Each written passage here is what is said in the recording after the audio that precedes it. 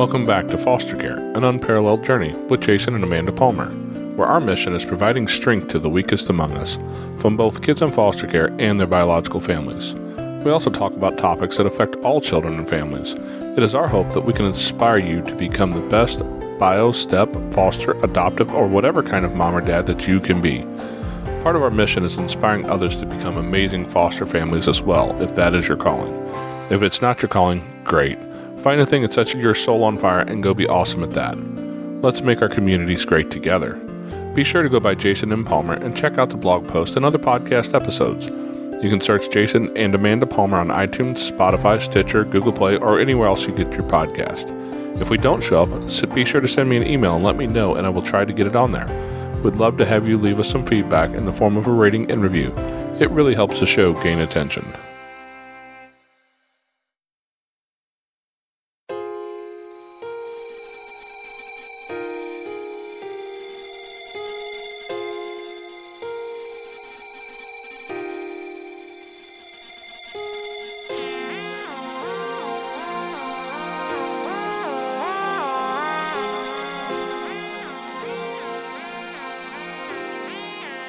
Hi, and welcome back to Foster Care, an unparalleled journey with Jason and Amanda. Today we have a special guest with her. Her name is Auburn Dudley. She works in child welfare and has a degree in speech therapy, but decided she liked social work more. Auburn started working for a special needs resource center and then switched over to an adoption resource center, which sparked her love for all things child welfare, where she still works. The other day, Amanda read me a post on Facebook and told me I needed to read it because of the way it impacted her. When I finished it, I could really feel the rawness of it and decided I needed to reach out to the author. Shortly after I sent my first message, I could see that it was kind of in the process of going viral. The story had also been featured on Good Morning America, Her View from Home, and the Post Institute. Today we're bringing you Auburn Dudley. I'm going to mess your name up. That's awesome. That's okay. It's not a common one, so I imagine you probably get a lot of different ways to pronounce that. I do. Yeah, I do. So it's totally fine. We'll roll with whatever. That was the first post that I had made, but I'm going to be co-authoring a few posts here in the future on my cousin's blog that she had started called Barren to Bless, where that original post was made. So I do plan to start writing with her on that. So hopefully we'll get more of the message out there that way. Well, good deal. And it kind of seems like you must have enough of a gift, because I've written lots of things and put it online. I've never had anything quite go viral the way that did. So congratulations to you. You have some skill there. Yeah, me either. And it wasn't even meant to go viral. It was just one of those times where you saw something and you debate, do I share this? Is this too personal? And, I just took the risk because I really am super passionate about people understanding and knowing what it's actually like to be in the trenches of having to deal with trauma in general. So I really don't hesitate to make posts like that. It's just that's the first one that's really gone viral. So typically, I'll get, a couple comments here and there, but nothing like what happened. You really did seem to kind of spark the attention of a lot of people. Can you go ahead and just tell us a story about that day with your son? Yeah, it was just a typical weekend.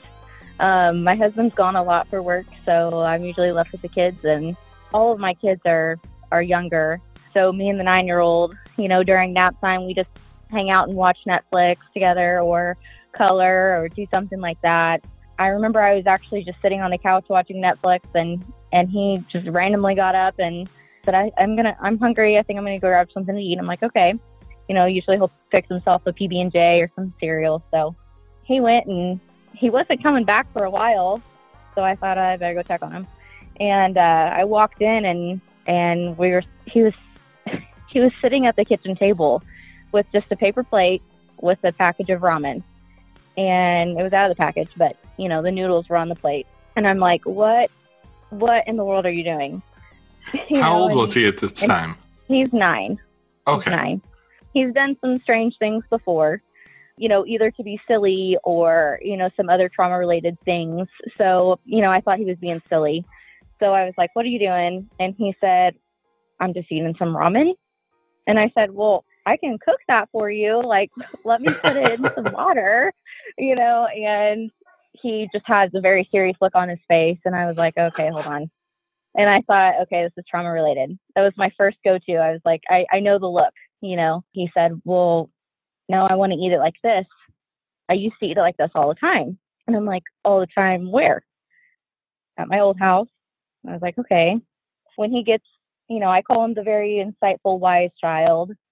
So typically if he has something to say, it'll be a bombshell, right? So he doesn't really talk openly about things, but it's always a bombshell. So I'm like, okay, I better sit down for this one. I sat next to him and I said, well, tell me more about that. Because in the line of work I do, I'm very heavily trained on child interviews. So I'm like, well, let's just put my skills to the test here. So I said, can you tell me more about that? What you just said? And he said, yeah, I used to eat like this all the time. And I said, well, why is that? And he said, well, when my mom and dad were passed out on the couch, I used to have to cook food or make food for me and my brother.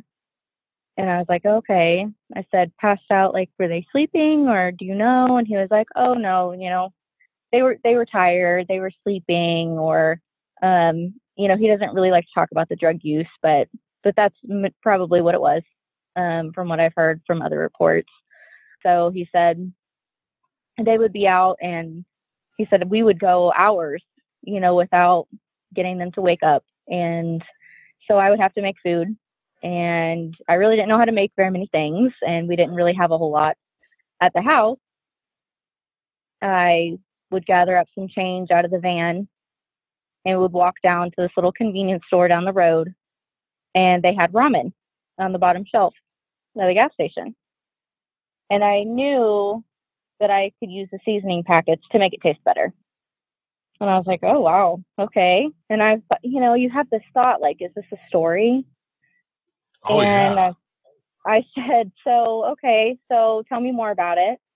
And he said, well, it's too hard for brother to eat, so I would crunch it up in the bag.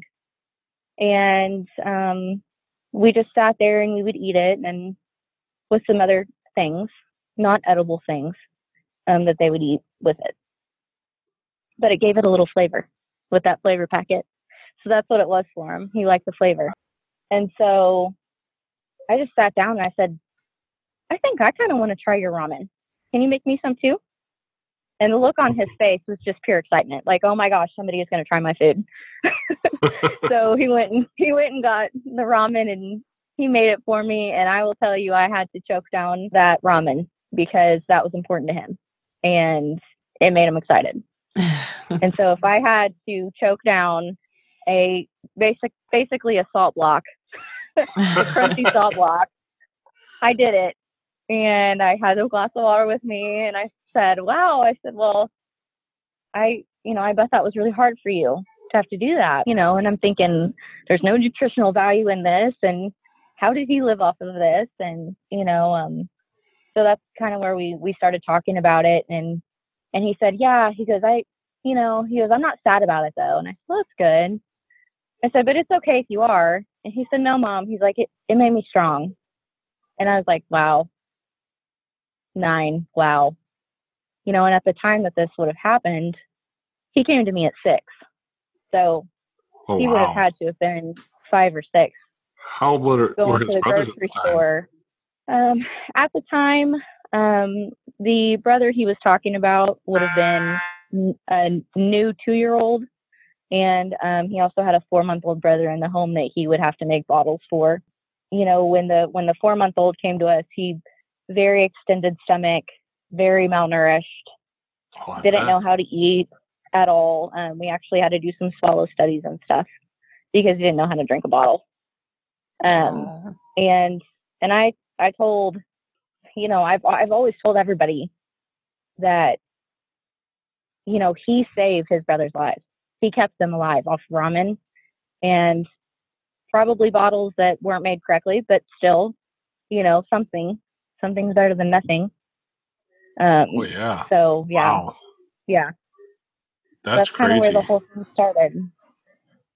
For a kid that age to just use what they have, That's to have the wherewithal to know that if I go search through the car, I might find some change to be able to do this. That sounds like survival mode to me. It absolutely is. And, to this day, we have a van now, and I highly considered, I was like, I don't know if I should get a van, because I always am very cautious about triggers and stuff.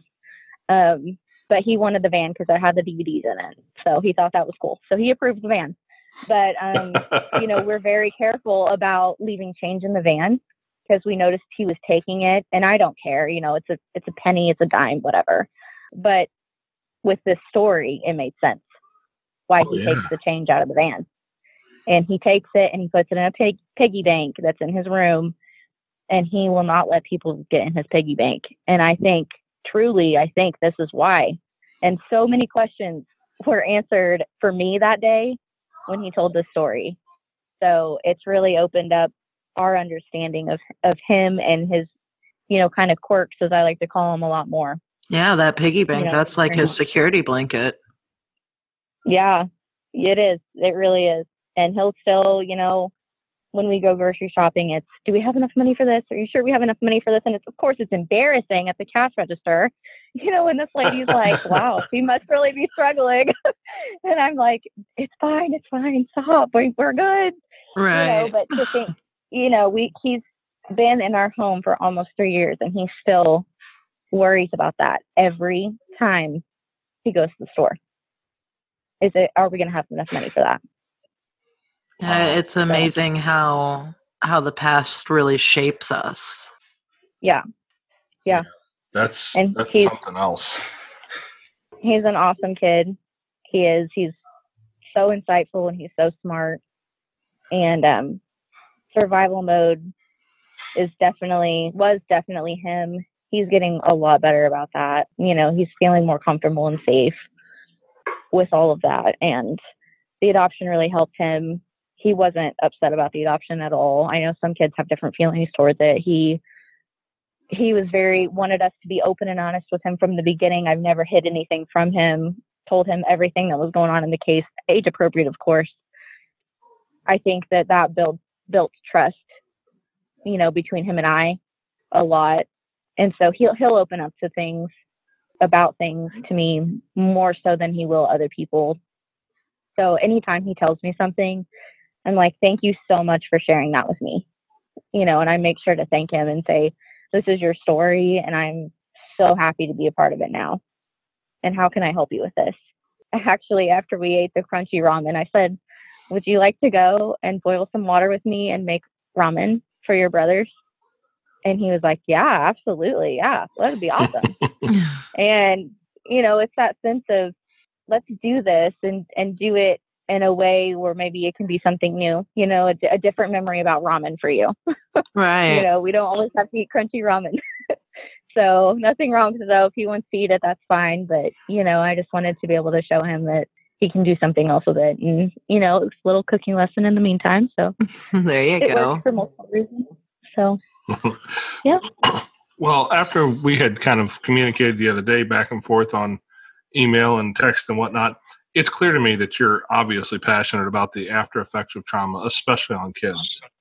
What are a few things you've learned that you could maybe help the listeners, to deal with the trauma that inevitably affects us all?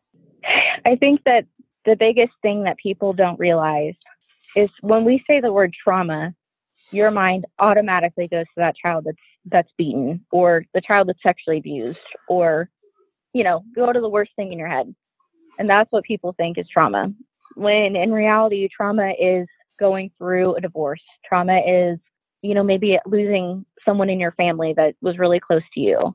Maybe it's a breakup. Maybe, anything that you go through that really just hurts you and that can change the way that you mentally view things and process things. That's trauma. I know that we're talking about here a child that's been in foster care and all of that. And definitely every single child who enters in foster care, whether they're placed in a relative home or whatever, is experiencing trauma. But other people around us are experiencing trauma too. And my whole outlook on life is to treat everyone as an equal. And I know that sounds very cliche, but you just never know what someone else is going through and what other people are having to experience. And you can learn something from anyone, even that, biological parent that is just not getting it right, not getting it. You can still learn something from them. I'm reminded of the Dale Carnegie quote that I view every man as my superior in that I can learn something from everyone. And it sounds like you really embody that. Yeah, I really do. And I've had to work with their mom now for almost 3 years. I still have some stuff going on with her. I'm still learning things from her. And one of the biggest takeaways I've had is not what the kids have said, but just her, listening to her, watching her, seeing how she operates. She is also a product of trauma herself. That shows me that if we as a society don't help the people that are already vulnerable, then what good are we doing? We're just creating more issues, if you want to call it that, by not helping them, by thinking that we're better than them, by not offering them services or resources or little things that we can, we're setting them up to fail. And yes, they have to make decisions to better themselves too. And they have to pull their weight. And of course, I don't minimize that at all. But, for them, for this family in particular, what would have been helpful is someone saying, hey, I know that you're going through a really hard time with that relationship. Can I watch the kids for you for a little bit? Or, hey, your kids came and asked me for food yesterday. Do you want me to make you a couple freezer meals? Hey, you have, a hard time getting your house clean. Is there somebody that I can call that maybe would come over and help you? Or can I watch the kids while you do that? Little things that don't cost anything would have prevented my children from being my children. And I love them. I'm so happy that they're here and that this is permanent and that will never, ever, ever change. But with that was also, with our new family came a broken family. Absolutely. And you grieve that loss too. I have found as an adopted mother, I grieve the loss for my children's mother. It's, yes, we created a family, but another family was lost. And it's really sad. And a lot of people just think because, your children are adopted now, everything's great, everything's fine, and there's no more problems, and everything's great. And that's not true. Our children have backgrounds, they have stories, and it doesn't just go away because they're adopted now. Yeah. And, whenever we were going through the TPR trial, the termination of parental rights trial for my first round of kids, at the bench, she was sobbing. And it was the sob that you can hear across the room, and I just broke down. Because I'm human, I'm upset with her for the things that she did or that she caused, or maybe the things that she didn't do for my kids, but those are her kids too. And I can't imagine as their mom now losing them. And I think the biggest thing that people don't realize, and that maybe will, humble you a little bit, is that we are just one decision away, one bad call away from ending up just like her. And people are always, gasp when I say that, like, oh, I would never. But how many times have we, maybe disciplined our kids, yelled at our kids too loud, or, just let them play in the yard and like, oh, I just need to do this. Just go play in the yard, and didn't watch them as closely as we should. Or, maybe it was that we are so sick, whether it be an illness or just not feeling it or depressed or whatever. And we just kind of let the house go for a little bit. I mean, those are all reasons a child can be removed from your home, in the state size. And I think, there's some days where I'm like, oh, today would be a bad day for the state to come to my house. And my house is never horrible, but there's always that thought of like, oh, I wouldn't want people to see this today. And I think, what if someone judged my life, me, who I was in my core, based off of my worst day? Right. And I wouldn't like that. I don't think any of us would. I always think about that. And that's why I feel so deeply about trying to just love everybody and just ask them how we can help. How can I help you?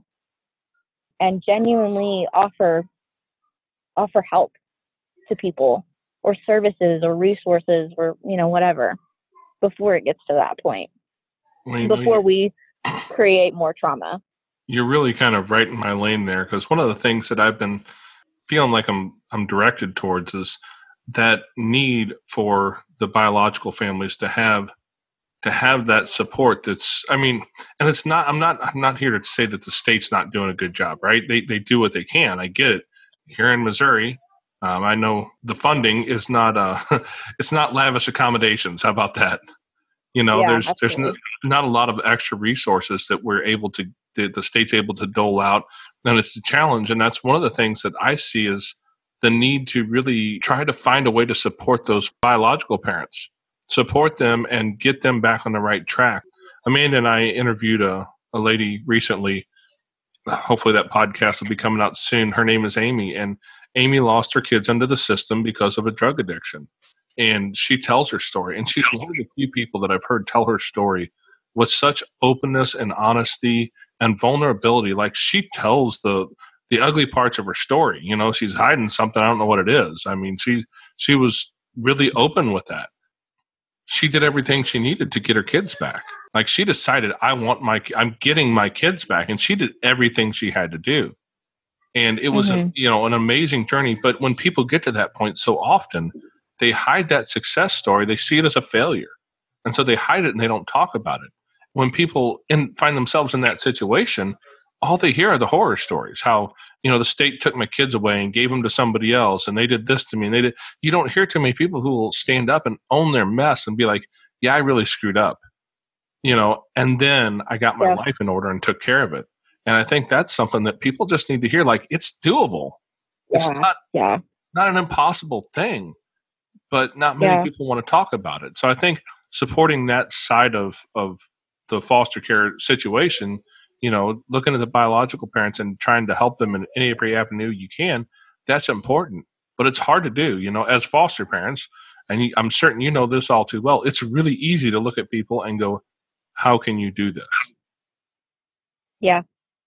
I mean, that judgment's super easy. So that's one of the things that Amanda and I have been talking about. It's probably one of the more underserved categories. And again, I'm not bagging on Children's Division. I know several of the workers and have for years. And my God, they're busy all day, every day, and they have plenty of time to get at least a third of the work that they should get done today finished. They're always running behind, and not because they're not working, but just because the caseload's so heavy. It's a challenge for sure. Yeah. There's, record high numbers of kids in care right now, in some counties in Missouri in particular. And, the problem is that the state of Missouri was never meant to parent children. And we have caseworkers now having to ensure that children are taking the medical appointments, that children are at visits on time, that children are doing good in school. And, it seems like you're never caught up with any of it. And so, the child's always the main focus, of course, yes. But, even in our situation, the caseworker at the time and I had a very good relationship, and we still do. We still talk quite often about the kids. And when she saw that his story was going viral, she's like, if you fly out to be on the Today Show, I'm coming with you. So she's awesome. But there's very limited resources in this particular county that they're from. And so I had the ability at the time, working at an agency, I had a huge resource list. And I asked the caseworker, I said, hey, do you have this resource on your list? No. Okay. Do you have this one? No. Okay. So I had some broader knowledge of some resources. So I typed it out and I handed it right to the parents. And I said, here we go. Here's my resource list. I know you already got one from, Allie, but here's mine.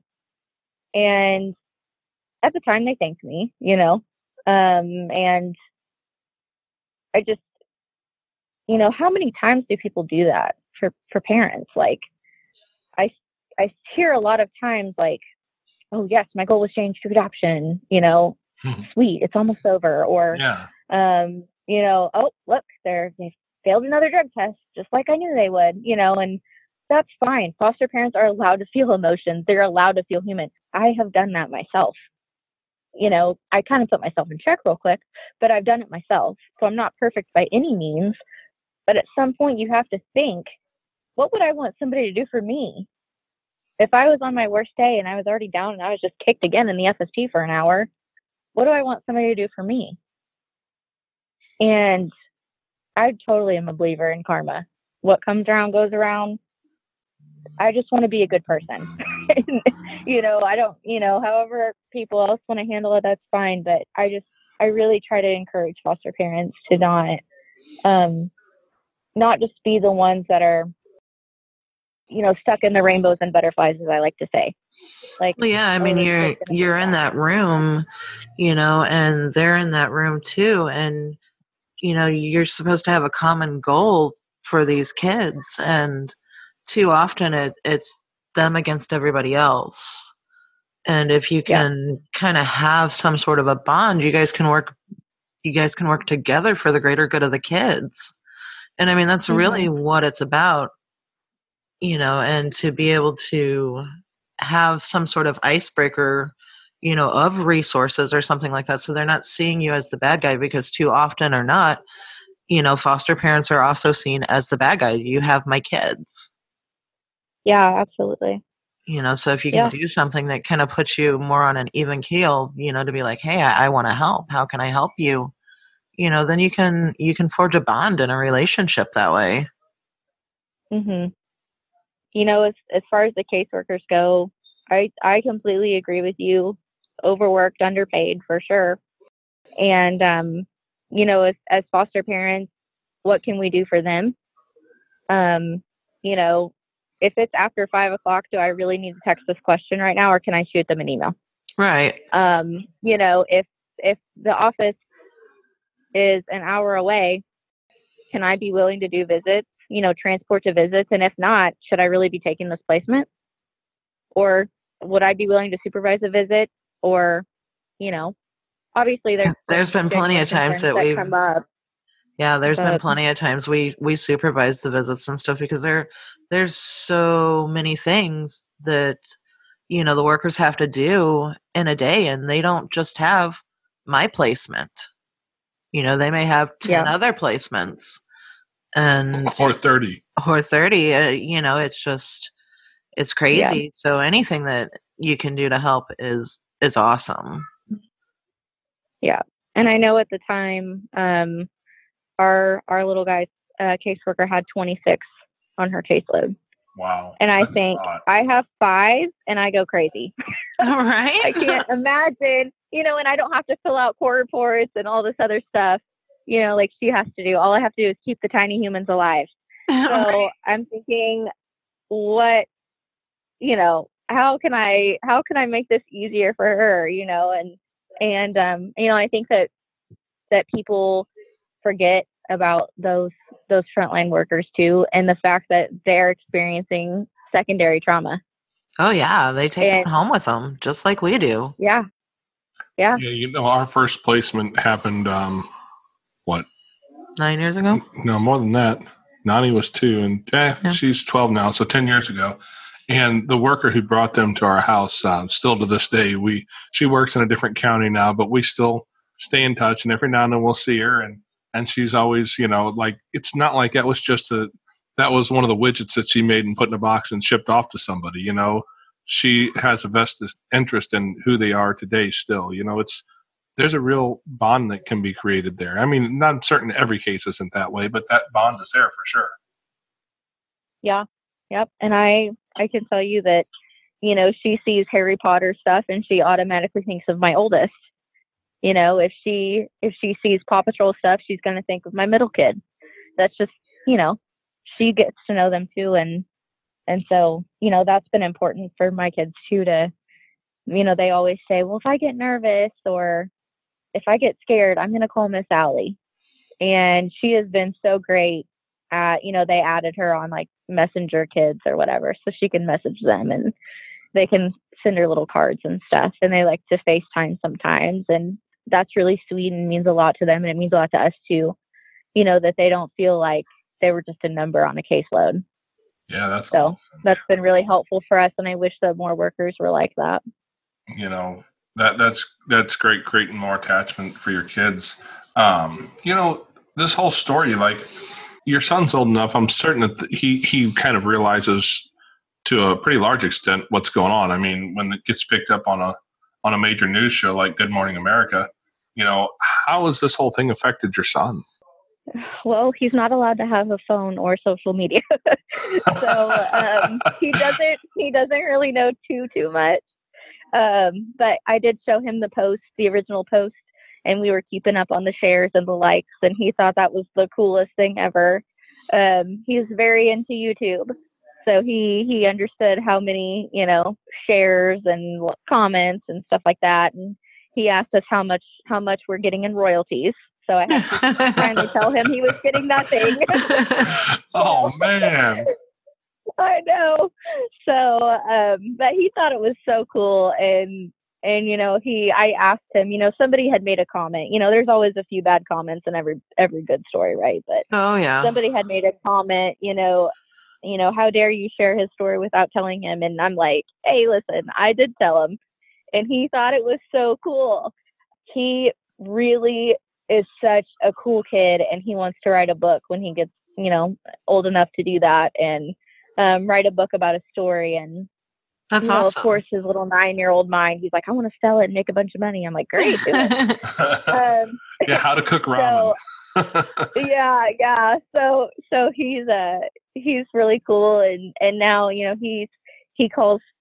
He told his dad the other day. His dad had a little nickname for him. You know, he always has, and he gets real mad about it. And he's like, well, now my new nickname is Noodle Boy. And we thought, oh my God. I thought, there's no way I'm calling you Noodle Boy. But he thinks it's cool and he loves it. And he really wants people to know. You know, I told him about Good Morning America and everything, and I've shown him all the stories, and he's not really interested in reading them. He just likes to see his picture. It's a blurry picture, but you know, he still knows it's him. That's what matters. And yeah, so he likes that. But he said to me, I thought this was so profound.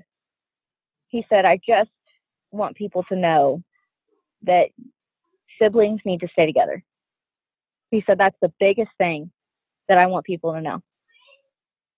And I'm like, wow, okay. Well, I will let them know, bud. Absolutely. And, you know, the whole reason he came to our house, which was an hour and a half away from home, so not a close placement at all. They had searched the circuit, from what I understand. They had searched, and everybody wanted the two little boys, the 2-year-old and the 4-month-old. Those are easy placements, right? Can't backtalk you at that age. Yeah. So, but nobody wanted him because he was 6, and they considered him an older youth. And they posted him on Facebook in a private Facebook group for local foster parents. And it said, I wish I had screenshotted it, you know, and saved it all these years. But it said along the lines of, looking for a long-term placement for 3 brothers, 6 to 4 months. This will be a long-term placement, need placement immediately. I thought, okay, well, like, those are pretty fun ages, you know, going through a different stage of life with those 3. And so that would be fun, you know, new little adventures for all of them. And we had the room, you know, we have a pretty small house, but we had enough space, and So I reached out to the caseworker, and she called me, and she said, nobody will take him. And I'm like, why? Is he, I'm thinking like super behavioral or self-harm or like something big. And she's like, he's just older. And I'm like, 6? Right. Really? 6 is not old. That's older? And I said, what's going to happen to him if nobody takes him? She's like, well, we could look at residential. Yep. Like, wow. All right. No. I was like, no. Do not take him to residential. Do not break them up. I'm coming to get them. When do you want me to get them? My husband wasn't even home. He was gone on military duty. I've been there and done that one. For 2 weeks. And so he had just left. Just left. I called him and I said, hey, I'm going to go pick up 3 boys. And this was our very first placement ever. And he said, are you crazy? I'm like, yes. I said, that totally. Sounds like a dad answer. I'm just going to say that out loud. But I'm like, there is no way I'm letting this 6-year-old go to residential. So I'm going to pick him up. And he's like, cool, let's do it. And unfortunately, that happens so often. Yes. We had a young man that if we hadn't have taken him, he was going to Boys Town because there was just no other place. And he didn't deserve to go to Boys Town. He deserved a family. But there's just not enough homes. I think back to when I went and got him, he was kind of standoffish, a little, how little 6-year-olds think that they're like 12, and he had that attitude, I'm not going with you, and all this stuff. Who are you? You're a stranger. I'm not going with you. I said, you better get in that car right now because we're going to go get some pizza. And he said, well, I'm allergic to cheese. And I was like, well, okay, I guess we got to go get something else. And he wasn't allergic to cheese. He was just pulling my leg. But, right. I'm thinking, even through that, I'm like, what if he would have went to this, residential or group home or whatever? Think of all the things he would have been exposed to that he wouldn't have been exposed to. There's violence there often. Unfortunately, taboo, I know, but sexual assault, right? Bullying. Just a slew of things that he would have learned. And, what are the chances of getting out of residential once you're in it? Really? If you want to be honest about it. It's very slim. How often do you see those kids, stabilized in a traditional setting? You don't. Yeah, it's kind of a extended version of Lord of the Flies sometimes. Yeah, and I think now I look back on that and I'm like, he's such a cool kid. He's so smart. He's so awesome. What would have happened? I really encourage people. I've done a lot of foster parent trainings in my line of work, and I always make sure to tell people one of my favorite classes to teach is the importance of sibling placement. Obviously, I'm very passionate about it, and it's very close to my heart. I make sure to share our story with people, but you see it every day. Siblings need to stay together, even if it's a little outside of your age range. Just think about it, and not every kid can change. And I wrote that in the original post. Every kid can change, and why I say that was because when we first brought him home, he goes through the little honeymoon phase. After that, he was testing hardcore. I hate you. You're not my mom. I don't love you. Don't kiss me. Don't hug me. Don't touch me. I'm not eating that. All of those things. And it would have been so easy for me to just give up and say, fine, you don't want me? Okay, I don't want you either. What made the difference for him, by no means am I saying I'm heroic or anything, but I didn't give up on him like everybody else had. And what if you could be that person for that kid that doesn't give up on them? Are you familiar with Josh Shipp? Oh, yes, the TED Talk. Yeah. I love his line, every kid is one human being away from what is it? Every human is one caring person away from being a success story. Yeah, that's what it is. Yeah, one caring adult away from being a success story. And it's just so true. I have 2 friends of mine that one of them I met just because he lived across the street. The other one I met because my dad met him professionally as a police officer. And his mom called the police one day and said, come deal with this boy before I abuse him. And my dad went over there and made a connection with him and said, "Oh, hey, you like to go hunting and go fishing? We do that." Where he came from was a pretty rough spot. Like, his mom was a great person. His dad had some issues, and that had put him in a rough spot as a young boy. He was probably about 9 or 10, I guess, when I met him. He went from a kid who was, well, when he was about 18, his elementary school teachers remembered him. He left that much of an impact on them. Mm-hmm. He eventually ended up as a police officer himself for a couple of years. But I mean, right now today, he's married. He has a couple kids. He has, just a good life, a good relationship, and he's a good man. My other buddy, he kind of got off the beaten path. His parents moved out of state and they were divorced, and he moved out at a young age and ended up running the streets and selling drugs and running with the gang and doing all that sort of stuff. And today he's a super successful guy, right? And you look at those two situations, and you know that each one of them are married. They both have two. Yeah, Steve has 2 kids, and Josh has the third. 3. So there's 5 other lives plus wives.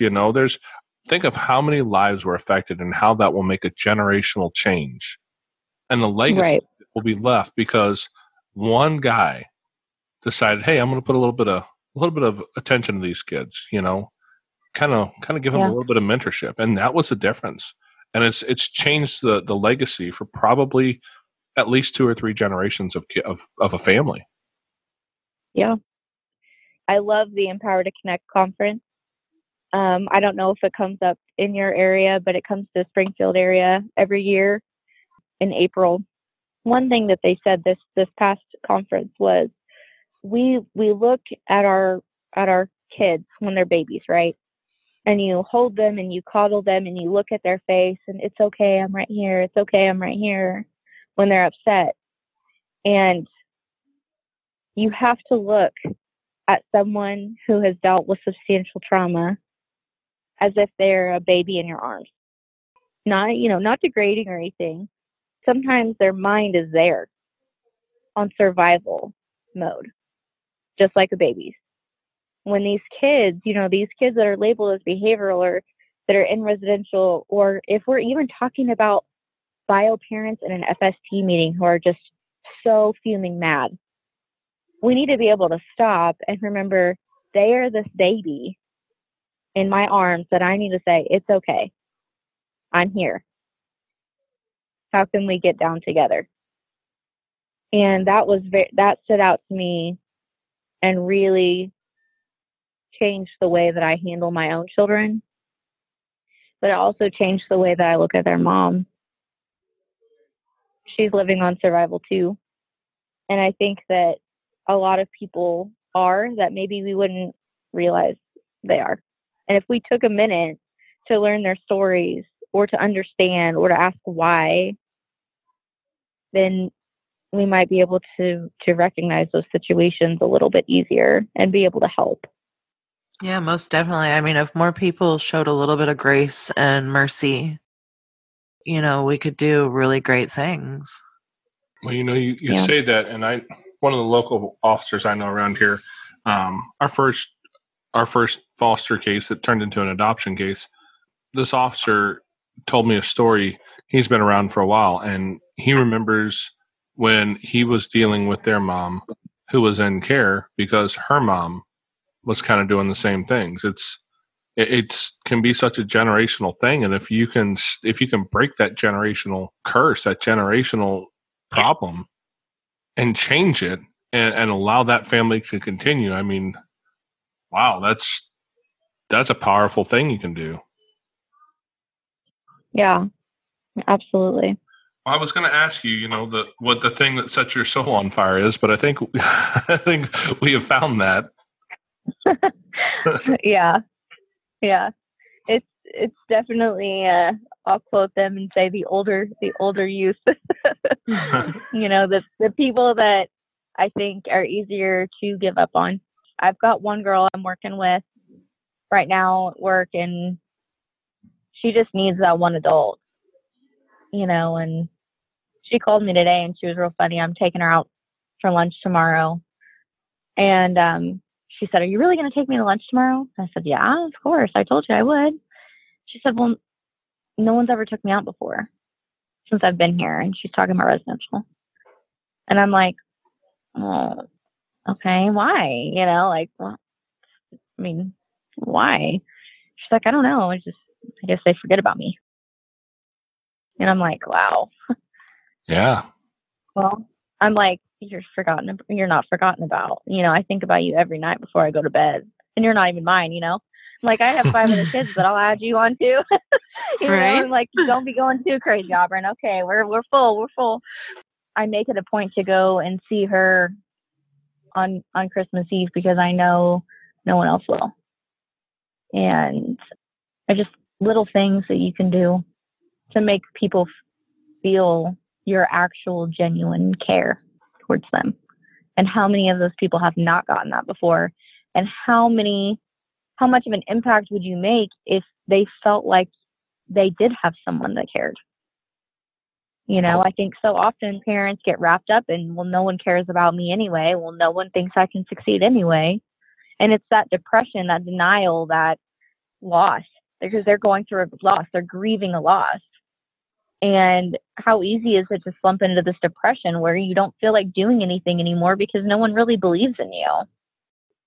So, you know, I just hope that people can see that there are still good people out there that do want to care and do want to help. And I hope that, you know, people that are listening to this maybe feel compelled to help. And I know it's, you know, around the holiday season, and I'm not just saying this because it's holidays. I know everybody gets in that mood and stuff, but I'm saying every single day, I don't care if it's July 5th or October 1st or whatever, like, go out and see how you can help someone today, because you never know if the help that you give is going to impact them so greatly that their whole life changes.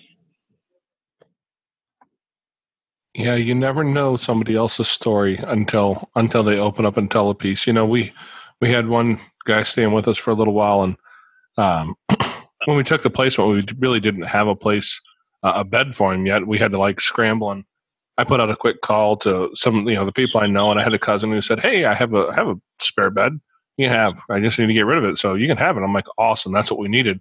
And so when he came to our house, one of the things that he said when he was talking with me and my wife was, "So I've never had my own bed before," and yeah. You know, you don't realize what normalcy is for someone else. And when you don't realize that, you don't realize how much you can help others. Like, sometimes it might be just as simple as calling up somebody who is a foster parent, who is having a hard day, who is overwhelmed, and saying, "Hey, how about I go run to the store? I've got 3 free hours. I can go run and do some grocery shopping for you." You know, you can send them the money over whatever, Venmo or PayPal. You can send them money to do it for you. And it's just little things like that, you know, even if you can't take a kid into your house, like, you can support the people who are doing it. There's always something you can do. It doesn't have to be that thing that scares everybody. Oh no, what if the kid's a mass murderer, right? Like, everybody's afraid of that that horror show coming to their house. But, you know, yes. I'd say we've had maybe 2 kids that were really a struggle for us, you know, that were difficult placements, but we've had close to 20 kids come to our house, right? That's a pretty good percentage. Well, and the thing is those 2 placements that we struggled with, it had nothing to do with the children. It had to do with where we were in our life, and we weren't equipped to give them what they needed in that moment. You know, but we were able to realize that we weren't enough, and we're able to find someone who was enough, you know, to find them what they needed. You know, it wasn't, at that point in time, it wasn't our strong suit, but we were able to recognize that instead of doing more damage, doing more harm than good, you know, we were able to take that and turn it into something great. And those 2 children are doing wonderful, you know, and the thing is just because we couldn't be their placement doesn't mean that we couldn't help them, you know, and everybody can do something, you know, you can. It doesn't matter how big or how small, you know, the littlest thing can be the biggest thing. Yeah, absolutely. And, that's a good point where you were talking about you can always do something, even if you can't take in the kids, because that's not for everybody. And there's a lot of things that prevent people from fostering, and that's fine, but I know that people still really feel compelled to help. I think that a couple things, a couple ideas of some things you could do. You were talking about that there's not a whole lot of services for bio parents. There's definitely not. And we can't always, rely on Children's Division to use their funds for that if, it's not approved or whatever. But maybe offering them a ride to go to a visit, or offering to be the visitation supervisor without pay. If you have a free hour of your week, then you're like, hey, I want to do, something good with it.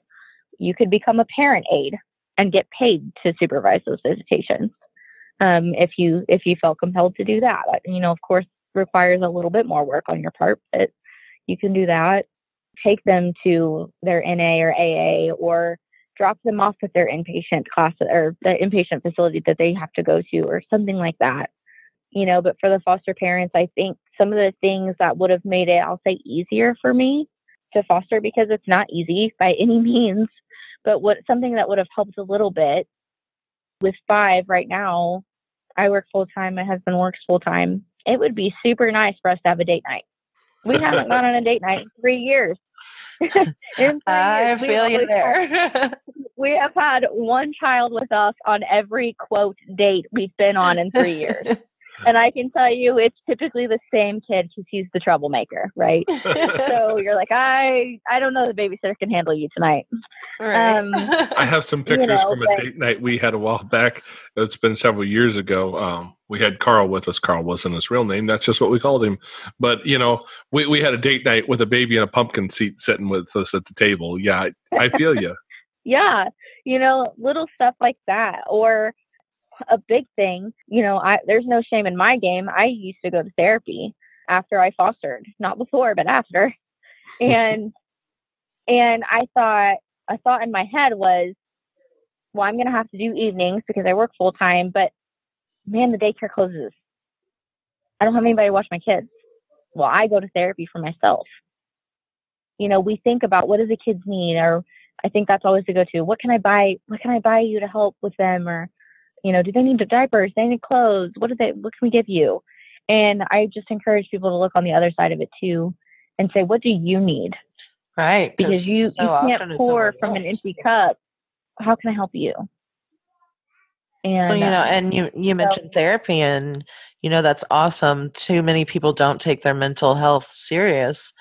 And when you are a foster parent and you're doing this, you're in it with these kids, and their trauma is your trauma. And, you have to make sure that you're taking care of yourself too, so that you can be the best for them.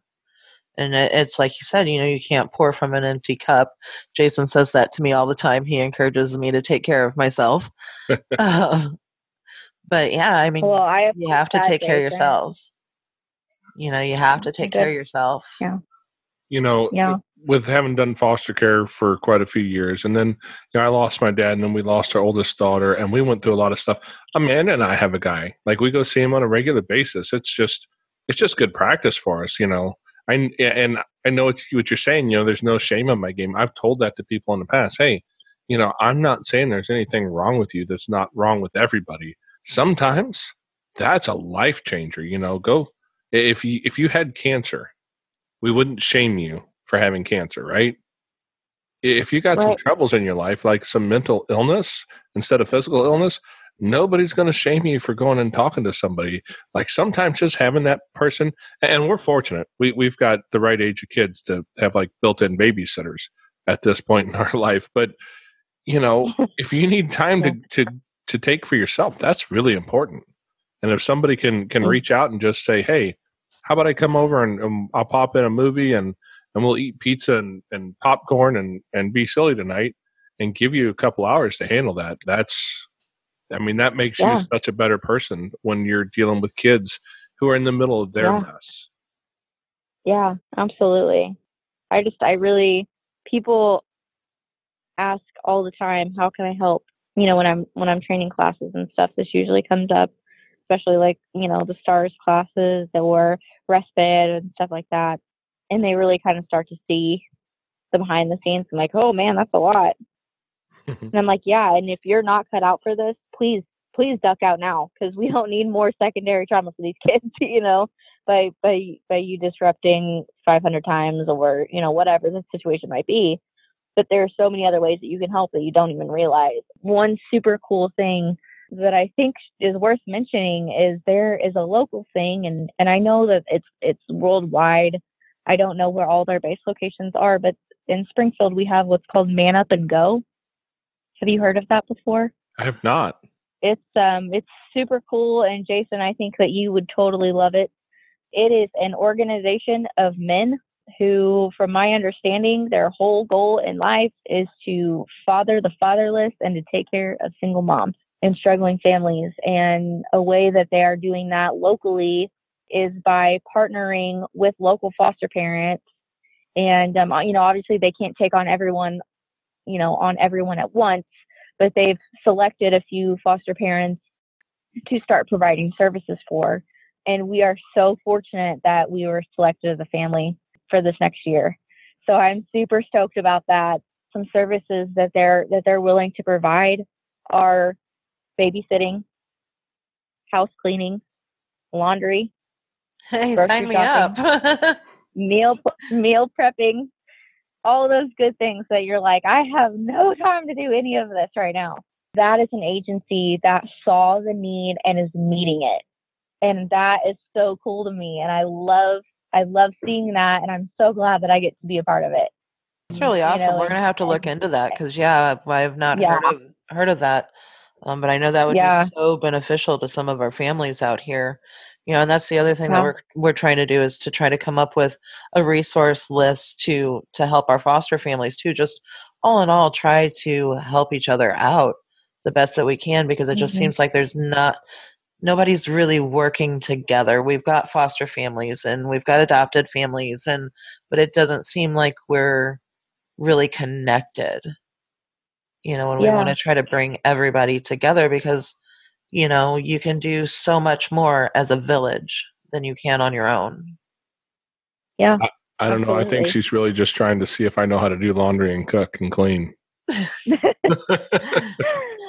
Well, I don't know who they're going to be sending, but I just think that the whole mission and the whole goal of their organization is just so cool. So I love that, and I kind of wanted to throw that out there. That sounds like an amazing opportunity to be able to step in, and especially because it doesn't require you to be a foster parent. If you're not wired for that, and I've said that to many people. Everybody knows we need foster homes, we need foster families, we need more help. But if you're not wired for it, and you say I can't do that, that's not my thing, man, don't do it. We don't want you to do it if it's not your thing. But maybe doing something to support foster families could be your thing. Some people aren't wired for kids. We have a gal in our area out here, and Kathy she's an amazing gal for what she does. And she says to me one time, she's like, "Oh, you and Amanda are so amazing taking care of all these little kids." And I'm like, "Are you crazy, Kathy? Like, you take in teens." Like, she had a whole had like a home that she was working with teens transitioning out of the system so that they could learn to pay their bills and this, and she's dealing with the teens and everything that comes. I'm like, I'm dealing with, like, he called me a poopy head. I have it easier, way easier. I can get down on the floor and teach you how to run this car. If you pull it back and let it go, it'll shoot across. I'm teaching easy lessons, right? Like I'm doing basic stuff. But, we all have our skill set. And maybe yours is teens, maybe yours is toddlers. Give me a room with 30 toddlers and we'll have an army to assault the nearest ice cream stand in 5 minutes. You give me a teenager and I'm struggling right out the gate. And I know that, some people are wired for doing things that don't involve kids at all, but it doesn't mean you can't still support the mission if that's your calling. Yeah. Absolutely. That's really and that's kind of, goes back to the question I asked you earlier. I think we all have a thing that sets our soul on fire. That one thing that makes a difference in our life. that's what we need to find. And, I think organizations like that, because I'm assuming they have a website. I'm going to be on Google searching them up here lately or later. Organizations like that could really make a lot of room for people to step in who aren't kid people, so to speak. Yeah. It's their website's manupandgo.org. If you want to look that up later. And they are a faith-based organization. So if that's not your thing, cool. But, I just had to throw that out there. I think that once you find your thing and your groove, go with it. Because there's not going to be anyone better to talk to about it than you. I was just talking with some of my coworkers the other day. And I used to do licensing, foster care licensing. And, I was getting in a little discussion. It was a little heated. I'm going to be honest with you. A little heated discussion with somebody else about, no, that's not policy. Policy says this and, stuff like that. And one of my coworkers came up to me later and she said, you're an expert at that. I'm not arguing with you about licensing. She's like, just as you wouldn't argue with me about DOC, because she used to work in the DOC. And she said, I can tell you're passionate about that. And she said, keep doing it. Keep talking about it. Because I think too often people are scared to speak up or scared to talk about the topics that nobody else wants to talk about. Every time I go to like holidays and stuff, I start talking about a story. I'm like, well, do you know what, kid number one told me this afternoon? Everyone's like, oh no, I don't want to hear it, Auburn. No. Because it's probably going to be something related to trauma, or some sad, they're like, you tell the worst sad stories, but I think it's just opening people's eyes, and you've got to be able to do what you're meant to do. And I know that this was what I was meant to do, to love on them and be their mom. And I do grieve their mom's loss. I really do. I feel for her. I still see her as one of those traumatized youth, in a way. And she's stuck in that. And I feel for her, but I know that I was meant to be their mom, and I just do it the best I can. And I don't always make perfect trauma-informed decisions by any means. I mean, sometimes there's days I'm like, I'm just going to be yelling at you all day. We've never had those I think days. I think that's every parent, right? But do what you're passionate about, do what you love, and just roll with it. And so many things will just surprise you about yourself, even. I think. If you would have told me 3 years ago that I would have had 5 kids right now, I'd say, no, you're lying. There's no way. I wanted like 1 kid max, maybe. Like, that's really pushing it. So, now looking back, and my husband and I were talking the other day, and he was like, did you ever think when we got married we'd have 5 kids? And I'm like, no way. We roll with it and we love it, and we want to just make a difference. And if that's in one person's life, great. If that's in lots of people's life, great. Do what sets your soul on fire. I like that. There's a quote, I believe it's Henry David Thoreau. I'm just full of them tonight, I guess. But he said something along the lines of, most men live a life of quiet desperation and will go to their grave with their song yet unsung. And I think that's so true for most people. And, you sound like somebody who's found that soul fire, that thing that sparks you alive. And I think when we can find that, the ability to change the world for all of history is just, it's unleashed. Like there's no real limits on it, on what you can do. Yeah. As long as I can control it, as much control as I think that I have, I hope that by making a difference in my kids' life and just stopping and listening to them and understanding them and helping them through the things that they're still struggling with, because like you said earlier, trauma doesn't get erased. Trauma doesn't go away just because you're adopted. My one hope and goal is that one day they can have successful families that do not have to continue this generational curse of trauma. That's my one hope for them. I will do everything in my power to make sure that doesn't happen. Well, yeah, I mean, to break that cycle, to be able to have a hand in that, for me personally, is something that's very, very powerful. From where I come from, I came from a lot of trauma growing up, And so to be able to break the curse and to break the cycle is very important to me.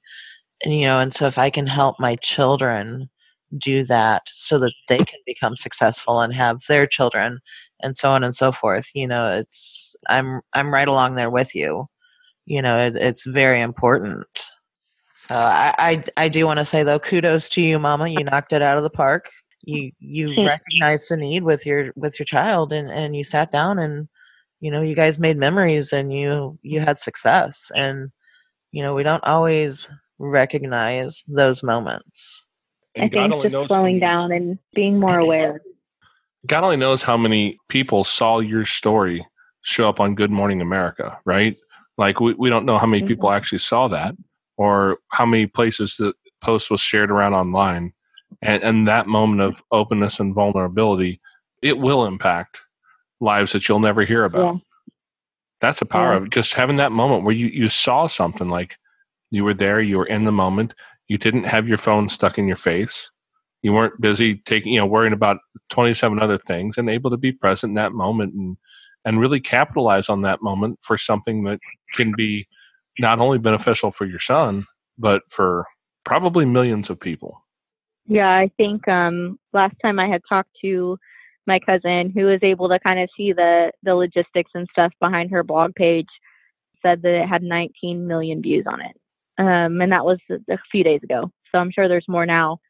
On the original post, if you look back through the thousands of comments, on Facebook now you can search like most relevant, so that's helpful. There was this one girl in particular who stood out to me that said something along the lines of, I was him. That was me. Nobody to this day cares about me like you care about him. And I wish I had somebody like that. There were hundreds of comments replying to her saying, I care about you. I will listen to you. You are important. Your story is important. I'm praying for you. Wow. And I'm like, well, wow, like, oh my gosh, and think about how I know how awesome her day was, because she sent me a message about it later. But she was like, this is so cool. I've never had so many people say so many nice things to me. I thought, this is what it's all about, guys. Like, just reaching out. That was free for you to leave a Facebook comment. It's free, and a nice one at that. A nice Facebook comment. Right. And I'm like, don't always get those. Yeah. So I was like, that's what it's all about. That is, yes, that was awesome to watch it. And you can read the comments, and they're just so encouraging and hopeful and just so nice to her. And that was awesome. So not only that, but people were, commenting and saying, I was a foster kid too. And this helped me see that not all foster parents are bad. And, some were saying, I lost my kids through the system. I'm so glad they have a parent like you now, and other stuff. And it was just really great to see that people were taking something away from it. There was only, of the thousands of comments I read, which I know you should never read comments about yourself, right? But I was just curious. And I always will be. But of the thousands of comments that I read that day, the day where it really started hitting everywhere, there were only 3 negative comments. And they weren't really even that negative. They were more of concern for if I was respecting my son's privacy, which, they could have said it a little nicer, but, whatever. I guess they were still showing care for him. But, how awesome was it that over 19 million people saw a good story and got a little bit of education out of it too. Always hear the bad stories about foster care. The media only shares, foster parent was found beating their foster child. Right. It's all negative. Whatever. And, you never see the good stuff. I think that I would encourage people to share more. Of course, always respect your children's privacy and, and everything, get the permission and everything like that. But if you have a child like mine who wants his story to be known and will gladly let you tell most people anything, then share it. Quite frankly, I'm pretty open. I don't mind being a little taboo every once in a while. So I'm like, I'll throw you a little curveball every now and then. And I do it because I want people to realize that this is real. Like, this kid that you're commenting on and commenting about came out of your backyard. Like, he's local here in Missouri, and you guys didn't know that when you first contacted me. You had no idea that we were only a few hours away from you. I've received messages and stuff from people, and they're saying, oh, I'm from his county that he came from. They knew the caseworker or have seen me in a local foster parent group before, or through work have seen me train and stuff like that. So, I'm pretty familiar with a lot of the foster families in our area, and they're like, I never knew that about him, or I didn't know that he was from here. And it always shocks them. And I'm like, guys, like, if you heard half the things that he has said to me, it's, newsworthy. I mean, that's the thing. These are our kids. These are our children, and they're everywhere. It doesn't matter what county, what state, our children are out there, and we need to listen to them, because they have powerful stories to tell.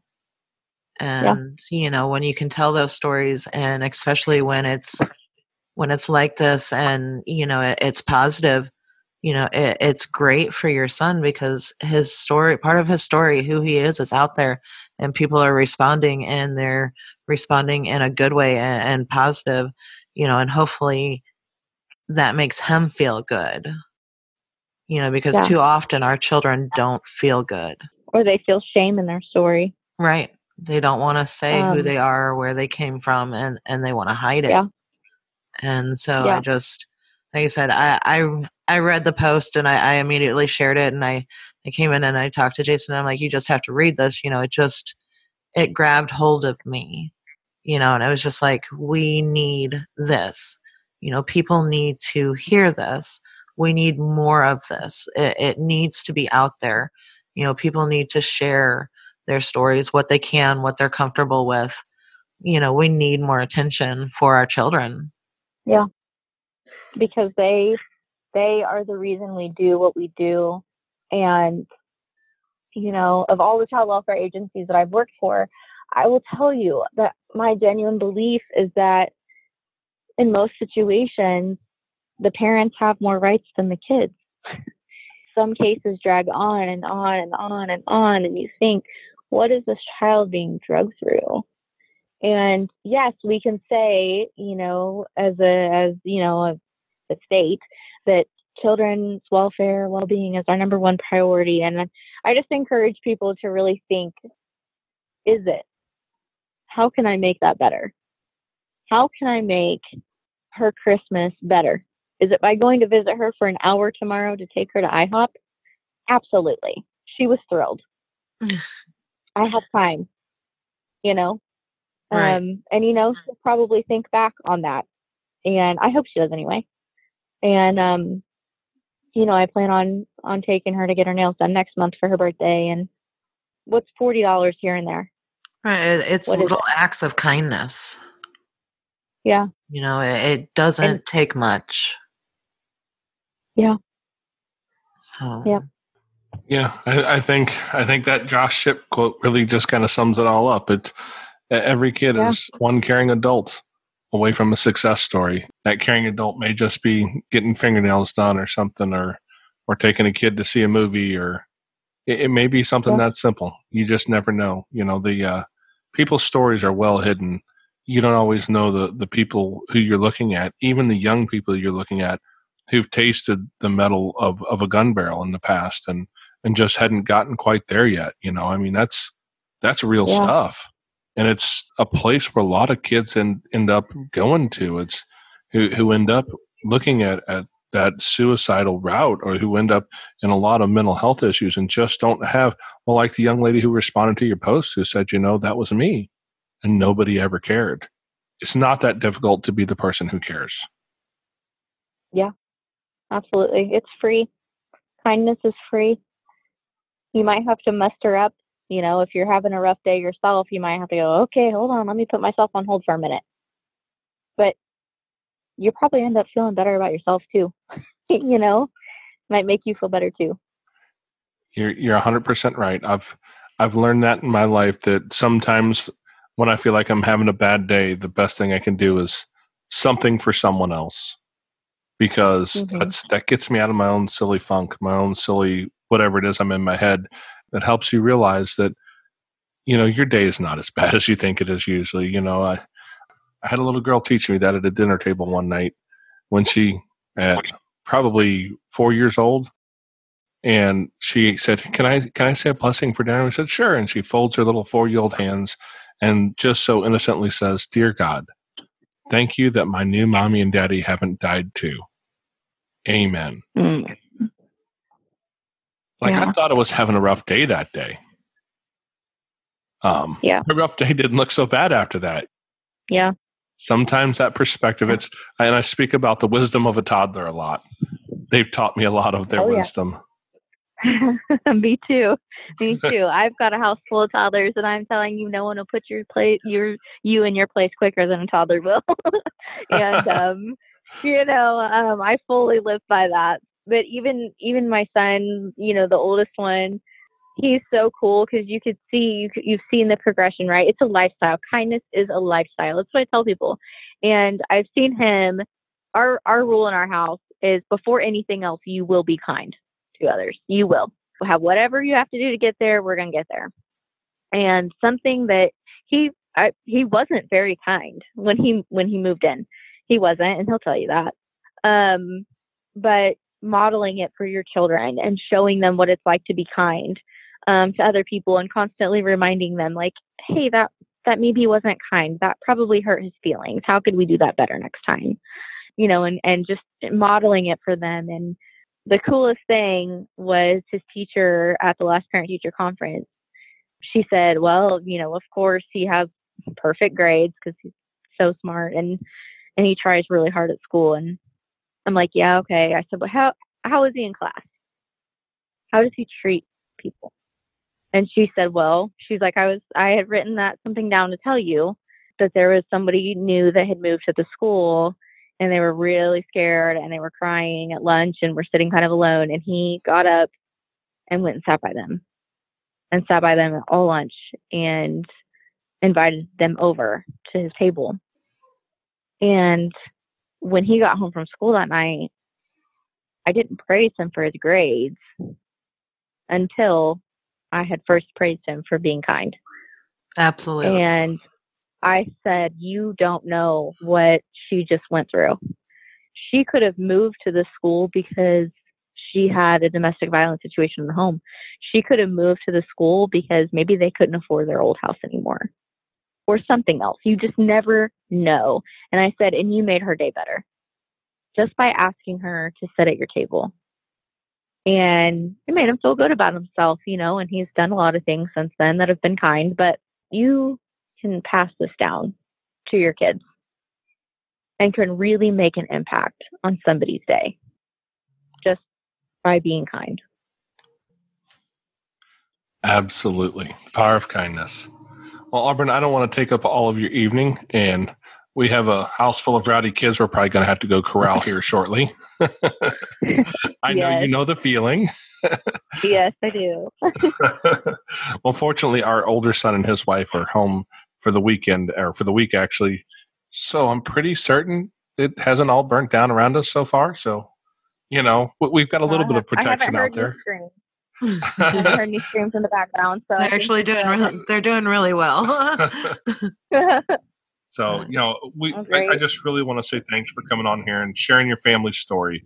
I know it's going to have an impact on more lives than we can imagine. You mentioned the 19.2 million views on Facebook. I mean, Good Morning America. I don't know how many views they have, but think of that huge impact, you guys are putting out there. And, foster care really needs more of these stories to be seen, because we can't really address the problem as a nation until we find a way to shine a light on a situation in our own backyard. Yeah, absolutely. And that's what you're doing. And man, I just want to thank you for that and say, kudos to you for doing the right thing, and how great it is that you're willing to share your story to help impact our world. Yeah, well, thank you for having me and for feeling like his story, because it's his story ultimately, that his story was important enough to be shared, and he's going to think that this is just the coolest ever. So, I can't wait to get home and see what he's done today, but he's super excited for Christmas. And, we just got some good news about one of his siblings, that we don't really have just quite yet, but, he's going to be happy about that. And awesome. So I'm hoping that he's going to have a good holiday, and, he will continue to be such a great kid. So I'm so thankful for him, but I'm thankful for everybody that has shared our story and has made a nice comment. And a lot of people have been messaging me and saying, hey, can you tell your son, this or that? And, I've shared those with him, and it's just made his whole, week to know that his story that was tragic for him is actually helping people. And, we're excited about that. So thank you. I was going to say, he sounds like an amazing young man.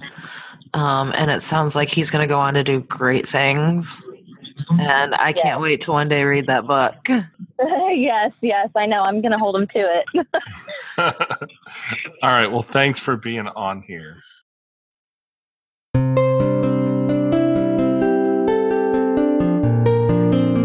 Thanks to everyone for listening all the way through. If you're trying to find us on a specific podcasting platform, just search for Jason and Amanda Palmer or Foster Care, An Unparalleled Journey, and be sure to subscribe to the podcast. Leave us a rating and review on iTunes, Spotify, Google Play, Stitcher, TuneIn, or anywhere where you find your podcast. You can also download it so that you can listen wherever you're at, even when you aren't online. You can find us online at jasonmpalmer.com, where you can read our blog and listen to all of our previous podcasts. If you have a story that you'd like to tell on the show, please send me an email at jasonmpalmer@yahoo.com, and be sure to put podcast in the subject line. Or send me a message through our Facebook page at Foster Care, An Unparalleled Journey. We'll see you next time.